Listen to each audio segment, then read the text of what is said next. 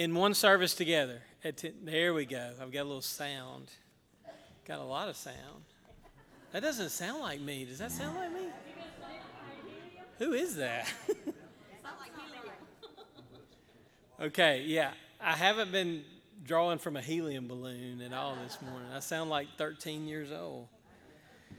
All right, they'll get it adjusted back there. Ah, that's better. Yes, maturity.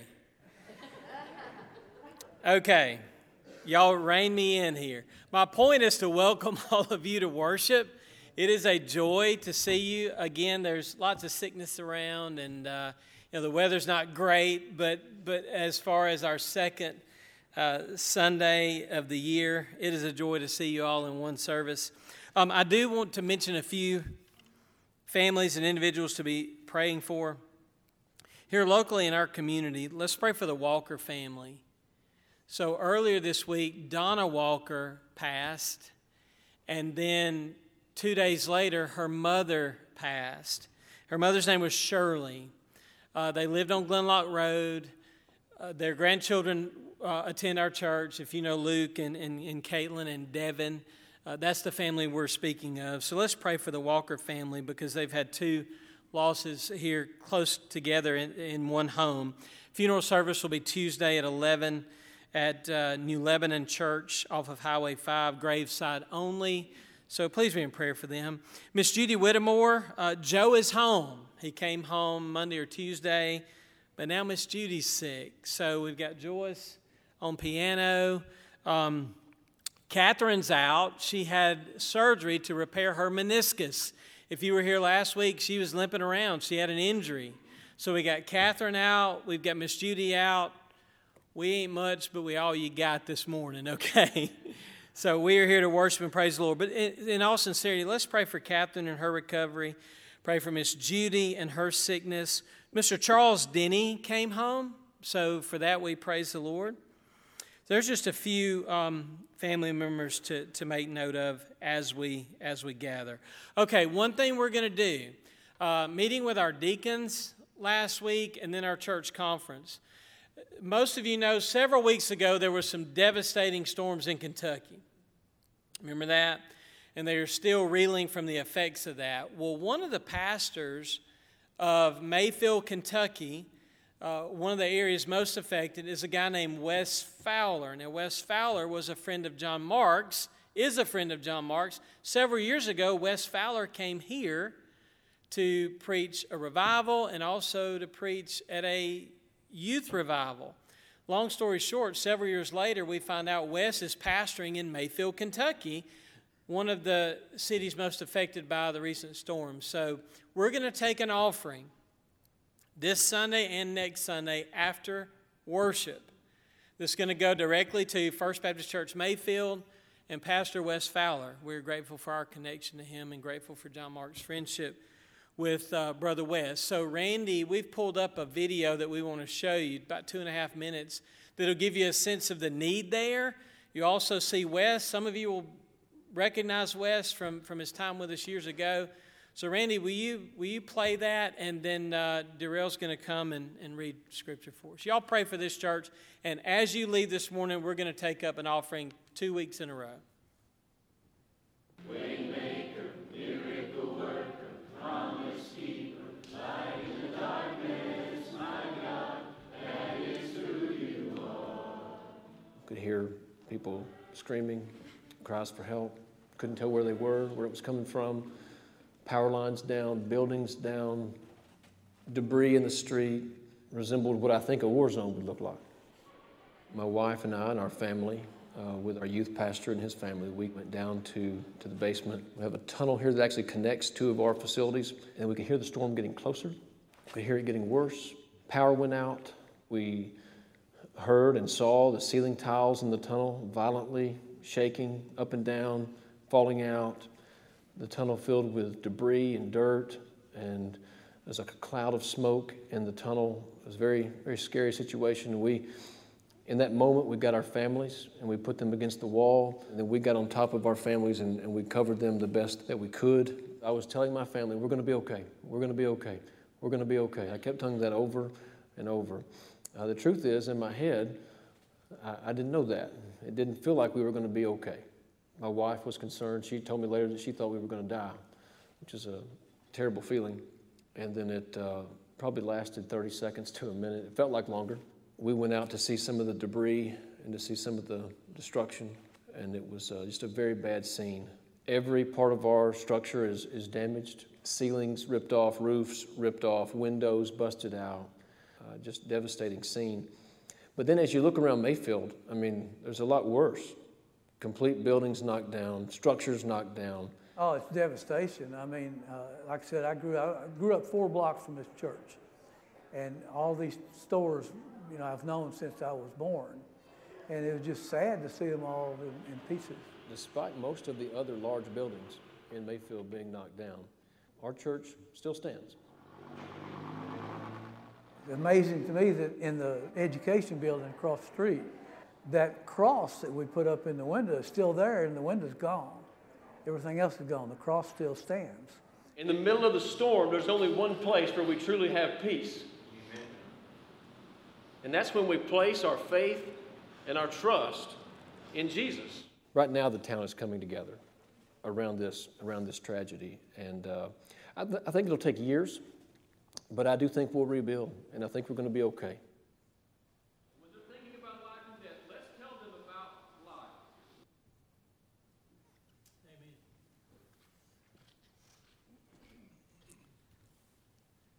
Amen. I'll be reading from Psalms 1 this morning. Those of you that would like to turn to it, Randy may put it up on the screen.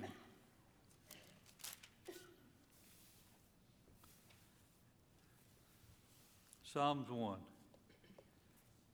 How blessed is the man who does not walk in the counsel of the wicked, nor stand in the path of sinners, nor sit in the seat of scoffers. But his delight is in the law of the Lord, and in his law he meditates day and night. He will be like a tree firmly planted by streams of water, which yields its fruit in its season, and its leaf does not wither, and in whoever he does, he prospers. The wicked are not so, but they are like chaff when the wind drives away. Therefore the wicked will not stand in the judgment, nor sinners in the assembly of the righteousness. For the Lord knows the way of the righteousness, but the way of the wicked will perish. Let us pray. Our kind Heavenly Father, we just come to you today, and we just lift up all of our church members who are sick and who are dealing with difficulties in their life, Father. We just ask if it be your will that you just place your healing hand upon them, and those that are hurting so bad, just place your touching hand upon them and give them some words of comfort, Father. We're just so thankful to be able to still worship you in freedom. Father, we just lift up our friend church out in Mayfield, Kentucky, Father. There's so much damage done by that tornado that came up through that path of our country. And we just pray that you'll be with the people to be able to help in some way, to help them rebuild and be nourished with the food that they need during this time. And Father, it's just so difficult for them that don't believe in you, because the ones that believe in you, the help will come, and they'll have peace in their hearts. Father, we just bless Neil this morning as he brings the message to us, and be with the choir as we sing. And we just ask that you forgive us of our sins. And we ask this in Jesus Christ's name. Amen.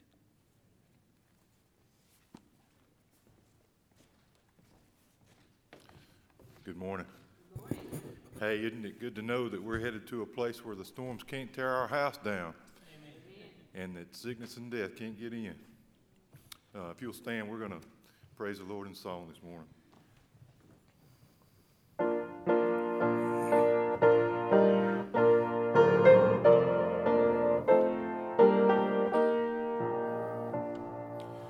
Man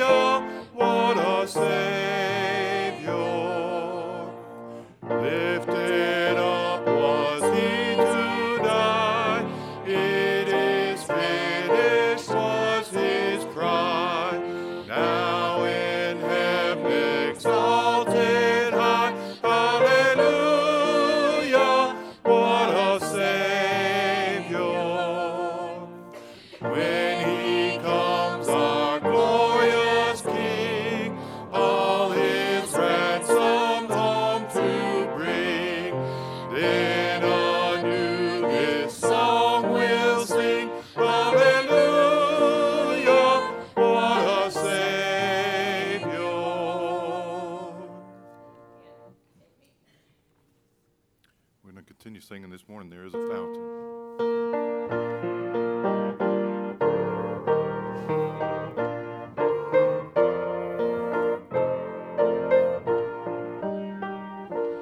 There is a fountain filled with blood drawn from Emmanuel's veins, and sinners plunged beneath that flood lose all their guilty stains, lose all their guilty stains, lose all their guilty stains, and sinners plunged beneath that flood lose all their guilty stains.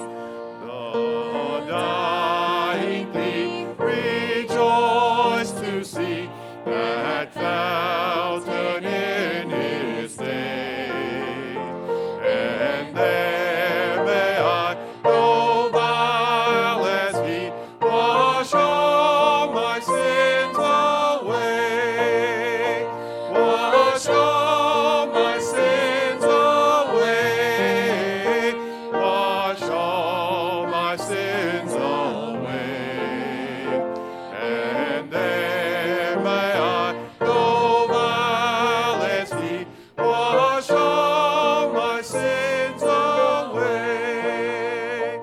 Dear dying Lamb, thy precious blood shall never lose its power, till all the ransomed church of God are saved to sin no more, are saved to sin no more, are saved to sin no more, till all the ransomed church of God are saved to sin no more.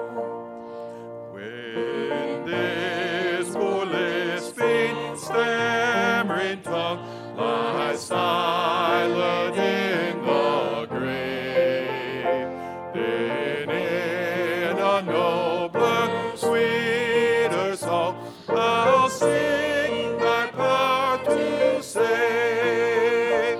I'll sing thy power to save. I'll sing thy power to save. Then in a nobler, sweeter song I'll sing thy power to save. You may be seated.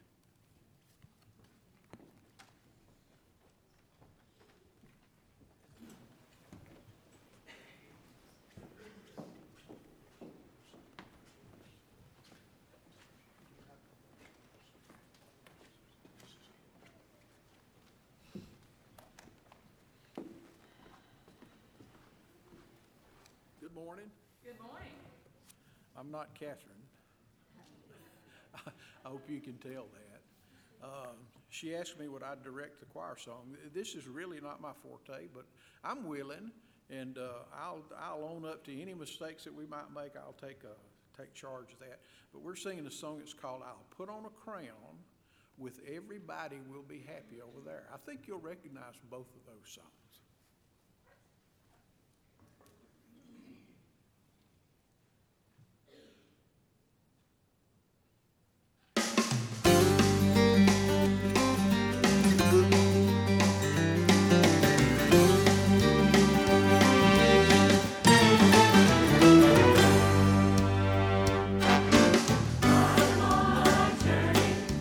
To that city was where, and my faith and the love of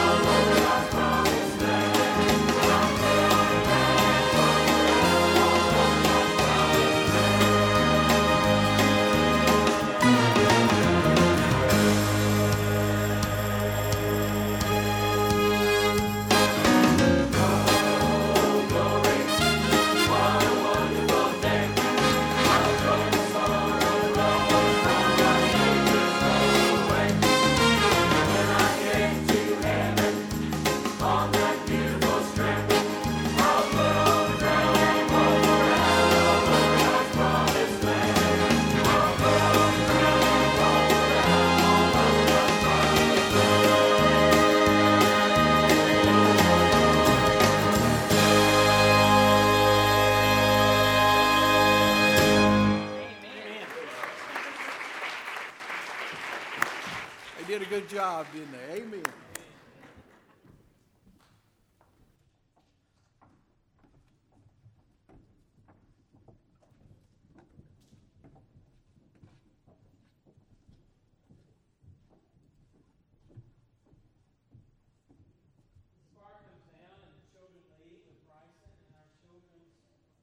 Workers for Children's Church.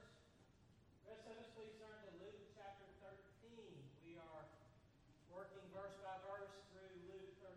It is a joy to have our choir back. Ready? My mic's not on. How about that? Is that better? We'll just keep it real. Now, there we go. There we go. A joy to have our choir back and to have people like Jerry who are not only willing but able. The happiness that the choir just sang about reminds me that Charles Spurgeon once said that nearness to God has 3 marks: humility, holiness, and happiness. Humility, holiness, and happiness. I'm grateful for what they just sang. So I guess now that the sound is appropriate, let's turn to Luke chapter 13. So we are working verse by verse through Luke's gospel, and Jesus has been teaching a very long section that we were in before Thanksgiving and now after the new year. I'm continuing thoughts that he was addressing and topics he was addressing, which for us was weeks ago.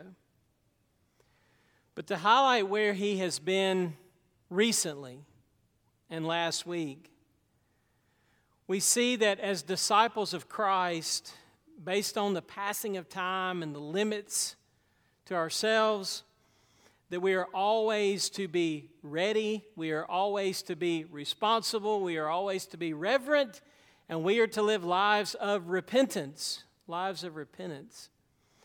So I think repentance is still the big theme that we are going to carry into Luke chapter 13. But repentance is not very fun, because it means saying and knowing that you're wrong. It means brokenness. It means confession. It means contrition. It means turning. It involves humility. But one of the big messages of the Bible is that repentance is necessary for salvation. Repentance is also necessary for growth and sanctification. So last week we ended our message with a touch on where we're going to start this morning. I'm going to pick up with the text in Luke chapter 13. And we're going to read verses 1 through 9. Now, on the same occasion, there were some present who reported to him. Now, so let's get the scene. This is the third interruption during Jesus' teachings. Third interruption. If you try preaching or teaching, it's not easy to navigate through the interruptions. But here's another one. There were some there hearing this message on repentance and reconciliation with God. And look at what they report to Jesus. They report to him about some Galileans whose blood Pilate had mingled with their sacrifices. So these Galileans were worshiping in the temple, and they must have broken some Roman law because Pilate just killed them. He just slew them right there. He mingled their blood with their sacrifices. So they report this to Jesus. Look at verse 2. Look at his response. So Jesus answered, and he said to those who reported this to him, "Do you suppose that these Galileans were greater sinners than all other Galileans because they suffered this fate? I tell you, no. But unless you repent, you will all likewise perish." Jesus has his own news flash. Look at verse 4. Or do you suppose that those 18 on whom the tower in Siloam fell and killed them, were they worse culprits? New American Standard there has culprits. It's closer to the word debtor. Some of your translations may reflect that, which ties back to last week where Jesus pictured us as debtors before God with no means to pay. Those that the tower fell on and killed in Jerusalem, were they worse culprits than all the other men who were living in Jerusalem? I tell you, no. But unless you repent, you will all likewise perish. So then he began telling them a parable which complements the message and the warning on repentance. Look at this parable. This is beautiful. A certain man had a fig tree which had been planted in his vineyard. So he came looking for fruit on it and did not find any, fruitless. So he says to the vineyard keeper, "Behold, for 3 years I've come looking for fruit on this fig tree without finding any. Cut it down. Cut it down. Why does it even use up the ground?" And he answered and said to him, "The vineyard keeper did." Listen to this. "Let it alone, sir, for this year too. Let's give it another year until I dig around it and put in fertilizer. And if it bears fruit next year, fine. But if not, cut it down." Father, we are grateful for this passage and what it tells us about you and ourselves and our great need for reconciliation, our need for forgiveness, our need for repentance, so that we might be right with you and so that we might live lives which bear fruit, which reflect you and glorify you. Father, thank you for our time together with your word and with one another in worship. Thank you for the great hymns we've already sung and how they take us to the cross, and how our choir has reminded us that there is a place and a time in which there will be perfect joy. No more murder, no more towers falling, no more storms, no more death. Thank you, Father, for preparing a place for us. And until we're home, Father, may we keep focused upon you and put you first. In Christ's name we pray. Amen. So this is a very interesting passage because it contains two events that aren't told anywhere outside the Bible. And that's these two events that are referred to. First, the murder of the Galileans, and then the fall of the tower at Siloam. So Jesus is teaching on repentance, yet there's another interruption. What are we to learn this morning about God and about ourselves from the message that Jesus shares? Well, I've titled today's message, "Where's the Fruit?" Because obviously that's a big part of what we're learning here in Luke chapter 13, the necessity of fruitfulness. But fruitfulness is a result of a life of repentance. So let's go back to what Jesus was teaching last week as he continues this theme. And first I want us to notice in this passage, number one, God's clear warning. God's clear warning. You see, when calamity or tragedy or war or death, when something sad or bad happens, two responses we ought to make are, number one, how can we help?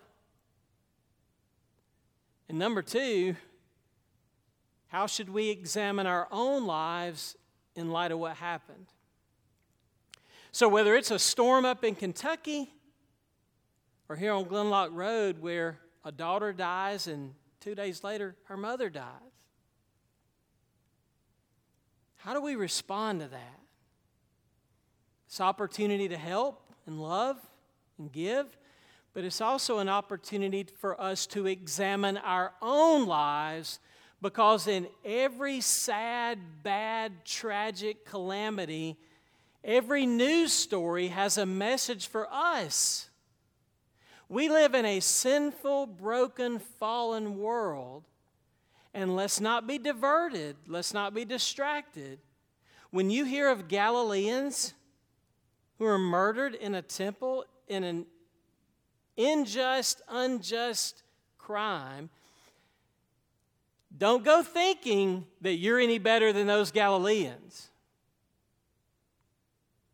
See, this interruption is a news flash. Jesus, as he's talking on repentance. Did you hear what happened the other day? The Galileans were murdered by Pilate. Jesus almost turns them back to, hey, let's stay on point. Because yes, that was tragic, but what about you? Have you repented? We could talk about the Galileans. And see, what's interesting is that for the people of Jerusalem, they looked down on the Galileans. For something to happen to the Galileans, well, possibly they deserved it. So it's interesting that the story that Jesus brings up, the news flash Jesus brings up in verse 4, deals with 18 on whom the tower of Siloam fell and killed. They were not worse culprits than all those who live in Jerusalem. What's he saying? He's saying we are all guilty sinners. We all need to heed God's warning that unless we repent, we too shall perish. We are just as in debt. We are just as culprit, just as guilty. And when you hear of tragedy and calamity, let's not only say, how can we help, but how can we examine our own lives in light of what's going on? I think that's the takeaway from these first few verses of chapter 13. G. Campbell Morgan says this. Now, they were bringing up physical calamity, right? Which is horrible, which is devastating. But Morgan makes the point that perishing cannot be interpreted in the terms of the physical only. It lies deeper in that spiritual realm where you and I are so blind. In other words, to divert attention away from their spiritual need, they came up with a news story to kind of distract from the issue. And you and I do this all the time in various ways. We're a lot like my new dog, Ringo. Now, don't ask me why I got a new dog. I did not need anything else to be responsible for. But he's so cute. And Ringo needed a home. Now, Ringo's only 6 months old, 7 months old. He's a Springer Spaniel Doodle, which is a mouthful. I had to write it down. So I'm trying to teach Ringo how to go on a walk with a leash. And Caper, our older dog, he's got it pretty much, but Ringo's so immature. He wants to go running after every little squirrel, every cat, every house. Every mailbox is a new opportunity for Ringo, to do his business. No, Ringo, come on, we got to go. If we stop for every house, every squirrel, every distraction, every diversion, if everything we do is a new news story that we've got to know everything about, we will never make it back home.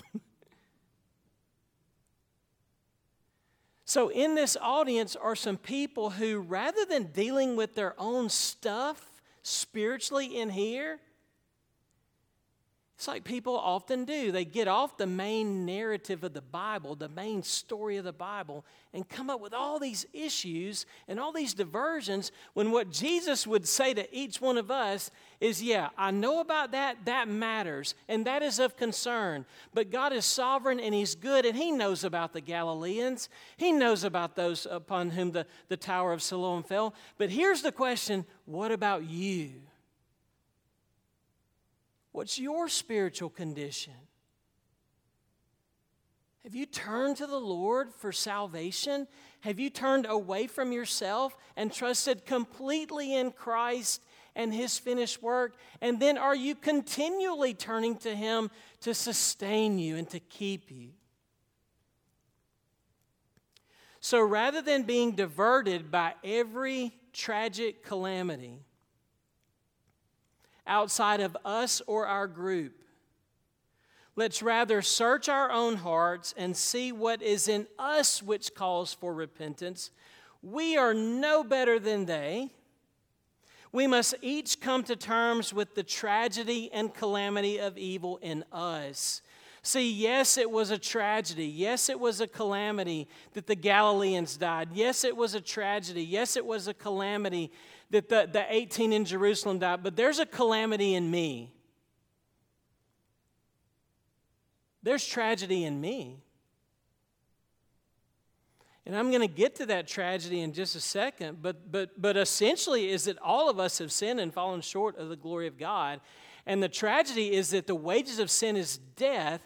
And the tragedy is that the soul that sins will die. And Jesus, by preaching repentance, is drawing us to the good news that will lead us home. This reminded me of Peter in his repentance and his brokenness. You remember in John chapter 21? Peter has denied Jesus 3 times. Peter, do you love me? Lord, you know I love you. Peter, do you? And then at the end of that, remember what Peter says? Peter says, well, what are you going to do with John? Yeah, I know what you're saying about me and what's going to happen to me, but what about John?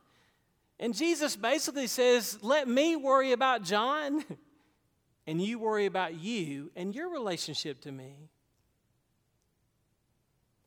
On the sports level, it was said about Michael Jordan that he was so good and so talented that oftentimes guys playing games with him on the court on his team would be caught standing around looking, uninvolved, captivated and paralyzed. What is God calling you to do? In the midst of this chaotic, tragic, fallen world, let's get back to the point that Jesus was on in the narrative, in the story, in the teaching. Yeah, there's a news flash, but what about you? What about you? Have you repented and called on the name of the Lord?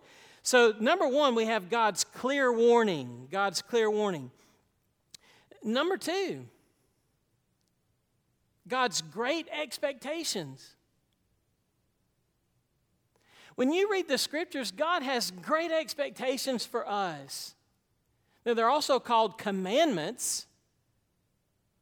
But look at this fig tree parable in verse 6, 7, and 8. This is so interesting because it basically says that all of us have an owner, a God, a creator who is watching our lives and examining our lives. And just as a farmer or a gardener would every so often check the fig bush, year 1 goes by, no fruit. Year 2 goes by, no fruit. Year 3 goes by, no fruit. Man, all this guy is doing is taking up space. He's drawing from the resources, but he's not producing anything. Where's the fruit? Now, God has the right to come to us and say, where's the fruit? Where is the godly character? Where is the influence of salt and light? Do y'all remember that Wendy's commercial back in the 80s? Where's the beef? The little old lady had a right to open up the bun and say, where's the beef? Why? She paid for a hamburger, right? So God looks down, and the expectation that He has for us is that we would bear fruit.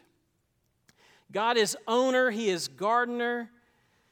This fig tree imagery goes back to the Old Testament, where Israel also was, God's people were called. There was this beautiful picture of them being a vine and a fig bush, and His people were to flourish and grow and be a light to the nations. They were to keep God's commandments, to stand out. They were to have influence, and just everything had become so corrupt. And now Christ comes in, and He's given this parable, this picture, and He's saying, God is looking at your life. God is looking at His people, and He expects fruit.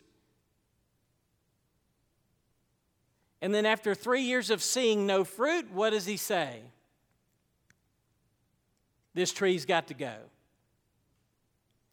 It is a quick, severe, decisive, cut it off. Now, we finally took our Christmas tree out yesterday. And as I hauled that dead thing off, I thought to myself, it's got to go, right? It's time to go. It's dead. It's gone. It's dry.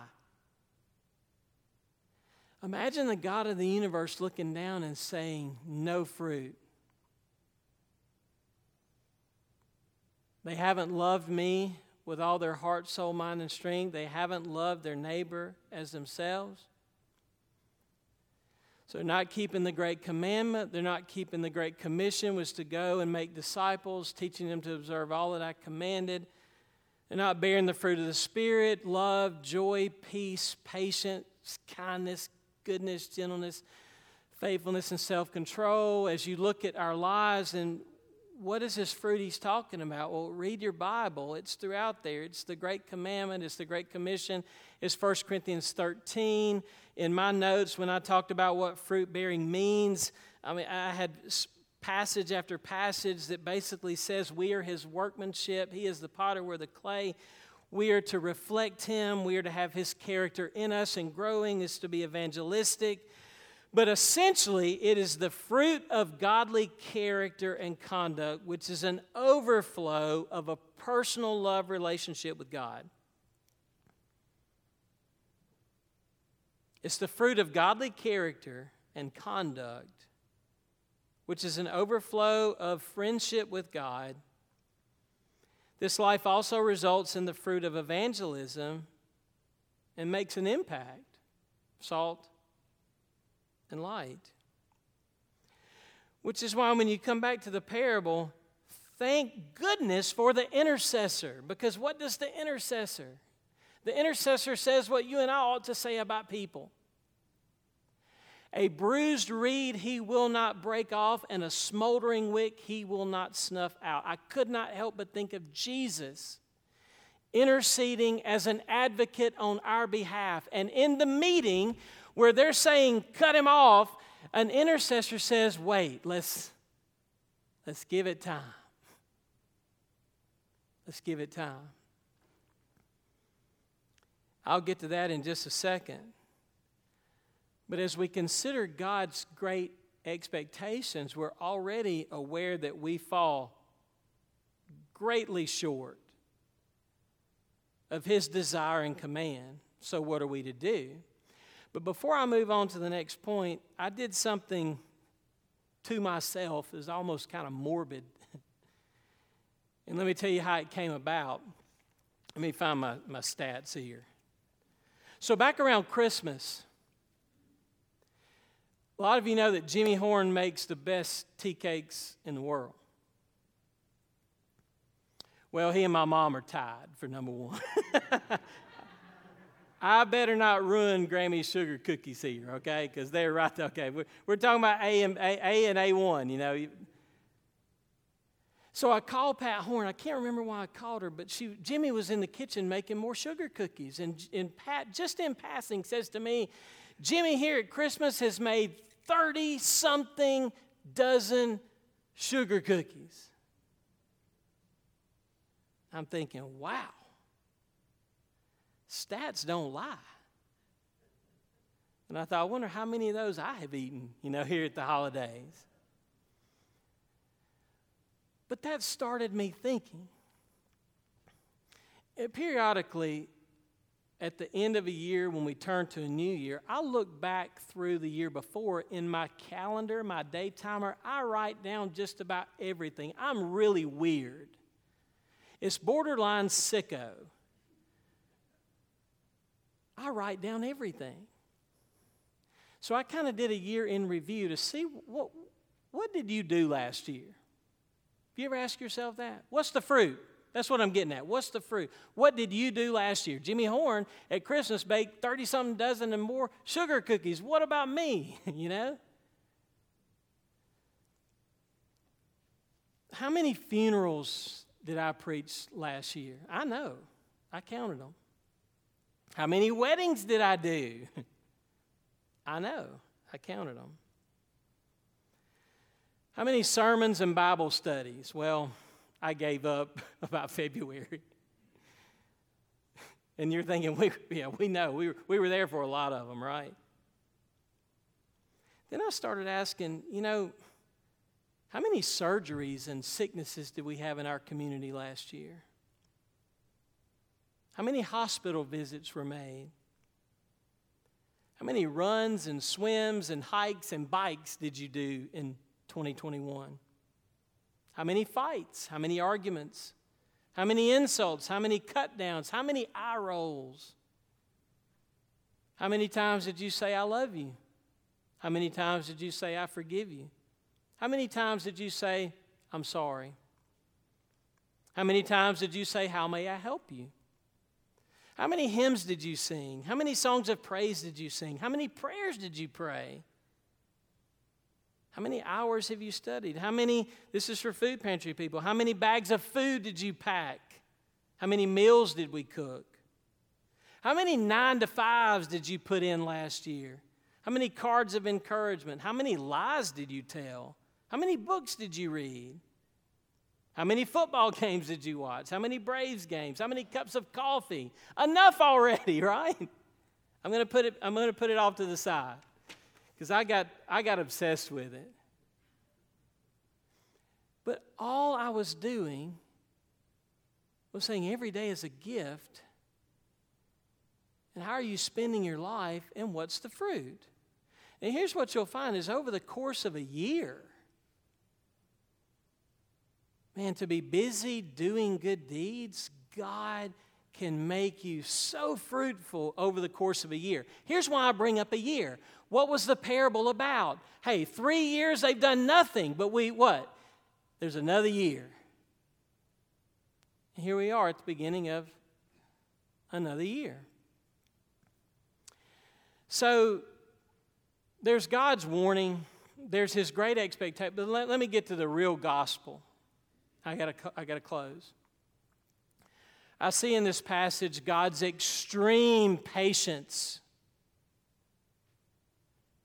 God's extremely patient with you and me because we have not met expectations. My fruit has been lacking and tainted. So what are we to do? Listen to the grace of the vine dresser, who I like to think of as Jesus. I'm not sure that's what this means, but that's where I'm going. This tree deserves to be cut down. Wait, let's not give up hope yet. Here's a gracious intervention, a gentle shepherd, you might say. Hey, how loving and patient He must be. What? He's still working on me. Please be patient with me. God isn't through with me yet. So notice what the vine dresser says. Let's give it some time. I want to dig around the plant. I want to break the soil. I want to fertilize it. What's he picturing there? I want to care. Over the next year, I want to show extreme care and diligence. And let's see what happens. And I'm gonna love. I'm gonna give attention. And let's see if it can begin to bear fruit and flourish. Bennett and I were in our backyard yesterday, and a few years ago, I moved an evergreen, a little cedar, into the corner of the property.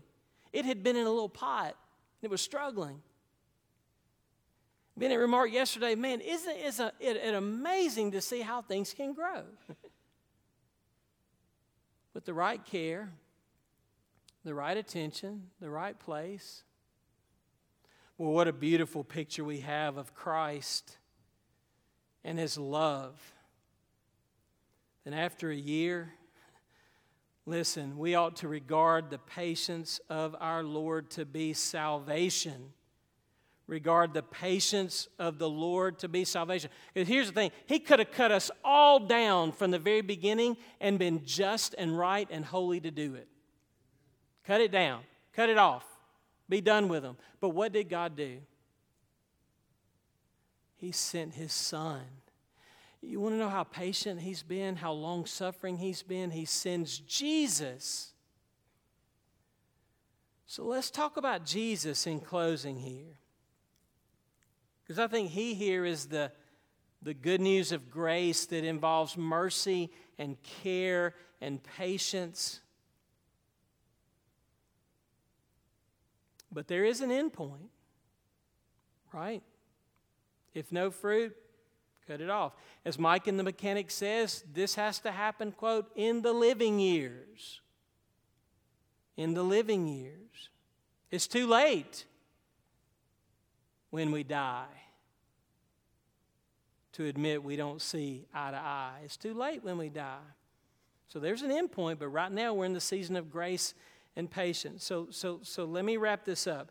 The kindness of God leads to repentance. The long-suffering and patience of God leads to repentance. The grace and the Son of God leads us to repentance.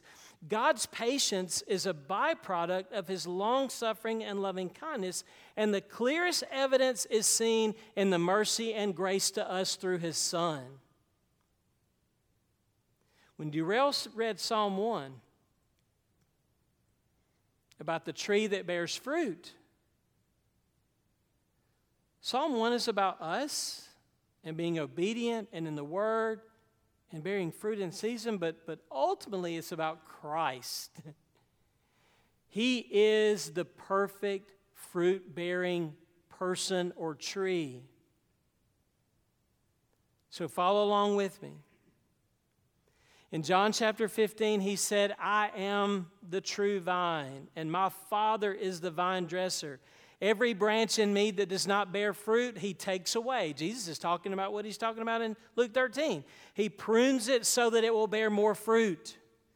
Listen to what Jesus says. How do we bear fruit? Abide in me, and I in you.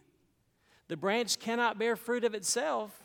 By this is my Father glorified, that you bear much fruit, and so prove to be my disciples. And then He says this, abide in my love. Abide in my love. How has He demonstrated His love? Greater love has no one than this, that He lays down His life for His friends. So let me make a statement about being cut off. Cut it off. Take it out. We're done. You can read Isaiah 53.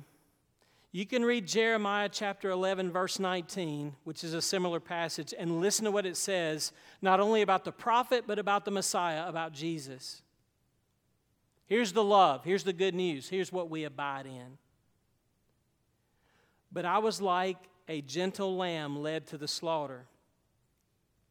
I did not know that they had devised plots against me, saying, quote, listen to this, let us destroy the tree with its fruit. Let us cut him off from the land of the living, that his name be remembered no more. But the Lord of hosts judges righteously and raises him up triumphantly from the dead. What's the message of the gospel? What's the message of Christ?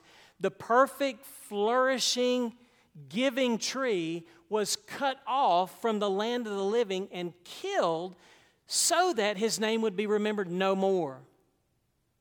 But God is just, and He raised him up from the dead. The tree that was cut down, that is Christ, through the resurrection, He became the ultimate life-giving tree. So how do we bear fruit? We abide in the love of the one who was cut off from the land of the living so that you and I would never be cut off. So that one day through repentance we can be forgiven. So that through our life, through repentance, we can bear fruit. And so that one day through repentance I'll live in a world where there are no more towers to fall and no more murderers to kill.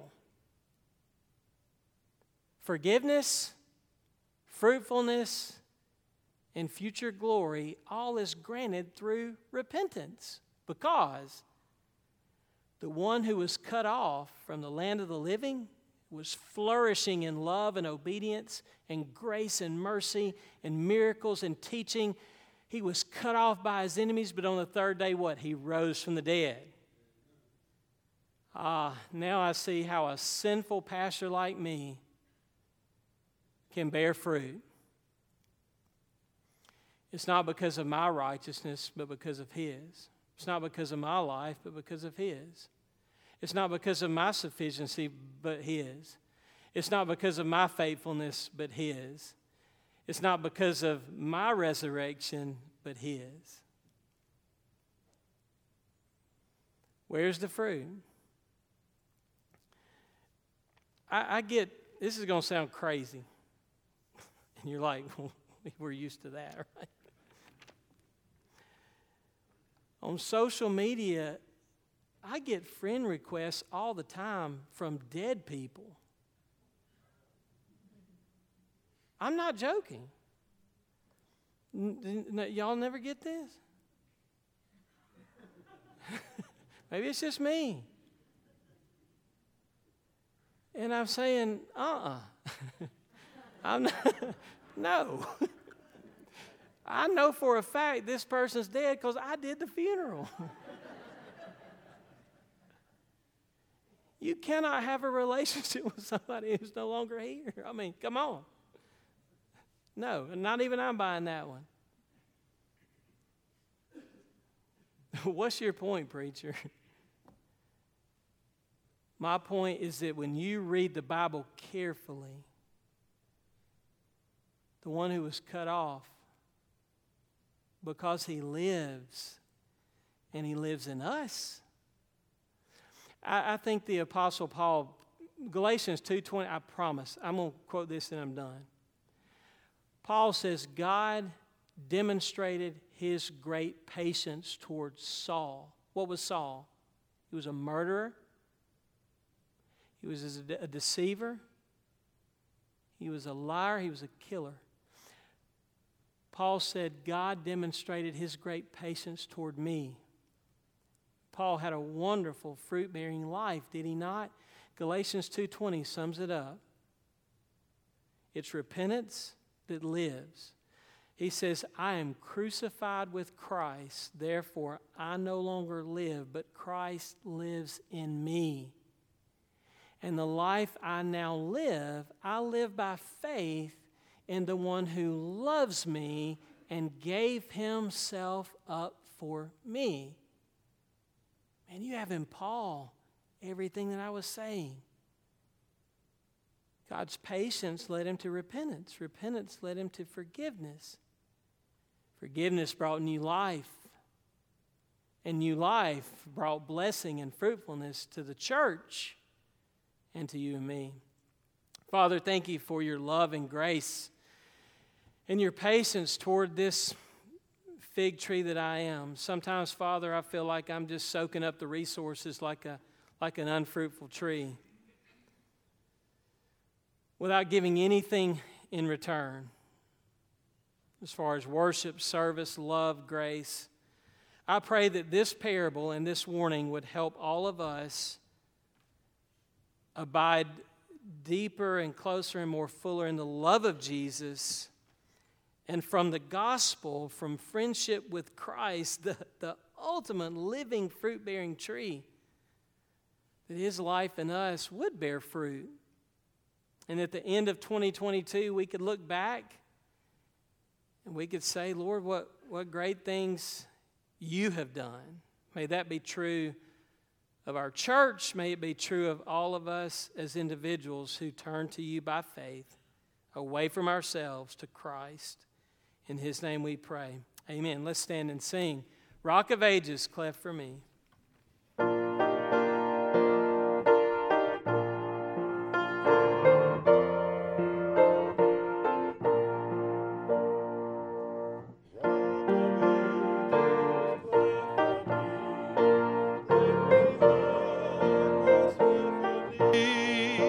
Let the water and the blood from thy wounded side which flowed be of sin the double cure. Save from wrath and make me pure. Could my tears forever flow? Could my zeal no languor know? These for sin could not atone. Thou must save, and thou alone. In my hand no price I bring, simply to the cross I cling. While I draw this fleeting breath, when my eyes shall close in death, when I rise to worlds unknown, and behold thee on thy throne, Rock of Ages, cleft for me, let me hide myself in thee. Rock of Ages, cleft for me, let me hide myself in thee. Let the water and the blood from thy wounded side which flowed be of sin the double cure. Save from wrath and make me pure. Amen. Thank you so much, Todd, for leading us in singing. Okay, I do want to point out Miss Lois is back. And what I mean by that, not everybody knew this, but over the holidays, she was in an automobile accident. And so she's fine now. She's better. But it was so good to see her. And I told her if I'd had sense enough, I would have recognized her earlier. But we've been praying for Lois. Her son Aaron took care of her. She's back. She's doing well. And for that, we praise the Lord. But y'all continue to pray for Miss Lois. So it's wonderful to see her back. So Jeff Rood, Jeff, if you'll come, I think the last thing we need to do is Jeff is going to, one of the things going back to one service has opened up a time for prayer at 9 every Sunday morning. So Jeff's going to coordinate a prayer time every Sunday morning at 9. He's going to say more about it since he's coordinating it. But y'all listen to Jeff, and then Jeff's going to close us, then you are dismissed. All right. Thank you, Neil. Good morning. All right. So as Neil said, we're developing a prayer group. We're going to call them prayer warriors. I know that might sound a little tacky, but it's the best thing I come up with. So there's a sign-out sheet out in the foyer, and just we want you to sign up, because what I've learned in my life is when you bow your head and close your eyes and say, Father, that makes Satan mad. I mean, you can come in this church and he say, maybe they're not listening, they're not going to get the word. But I guarantee you, when you start praying to the Father, that rattles him. And we're living in tough times. And as a group, as a church, I truly believe we can make a difference in praying. So I encourage you to go ahead and sign up. My contact information is on that sheet. And you don't have to be a super prayer. I don't think there's a person, preacher, pastor, me, I don't think there's a perfect person that knows exactly how to pray. As a matter of fact, I heard somewhere that the Pope admitted that he falls asleep when he prays sometimes. So there's nothing perfect. God knows what you're trying to say, and that's another reason for the Holy Spirit. So sign up. We really look forward to it. And then also, we're going to meet here in the foyer out front every Sunday morning at 9 o'clock, kind of pray, and just get service started out right by praying. All right? And I appreciate your support. So let's pray. Heavenly Father, we thank you for the privilege to pray. Thank you that you're a God that listens to prayer, that all the millions, billions of people on the earth, I know that when I pray,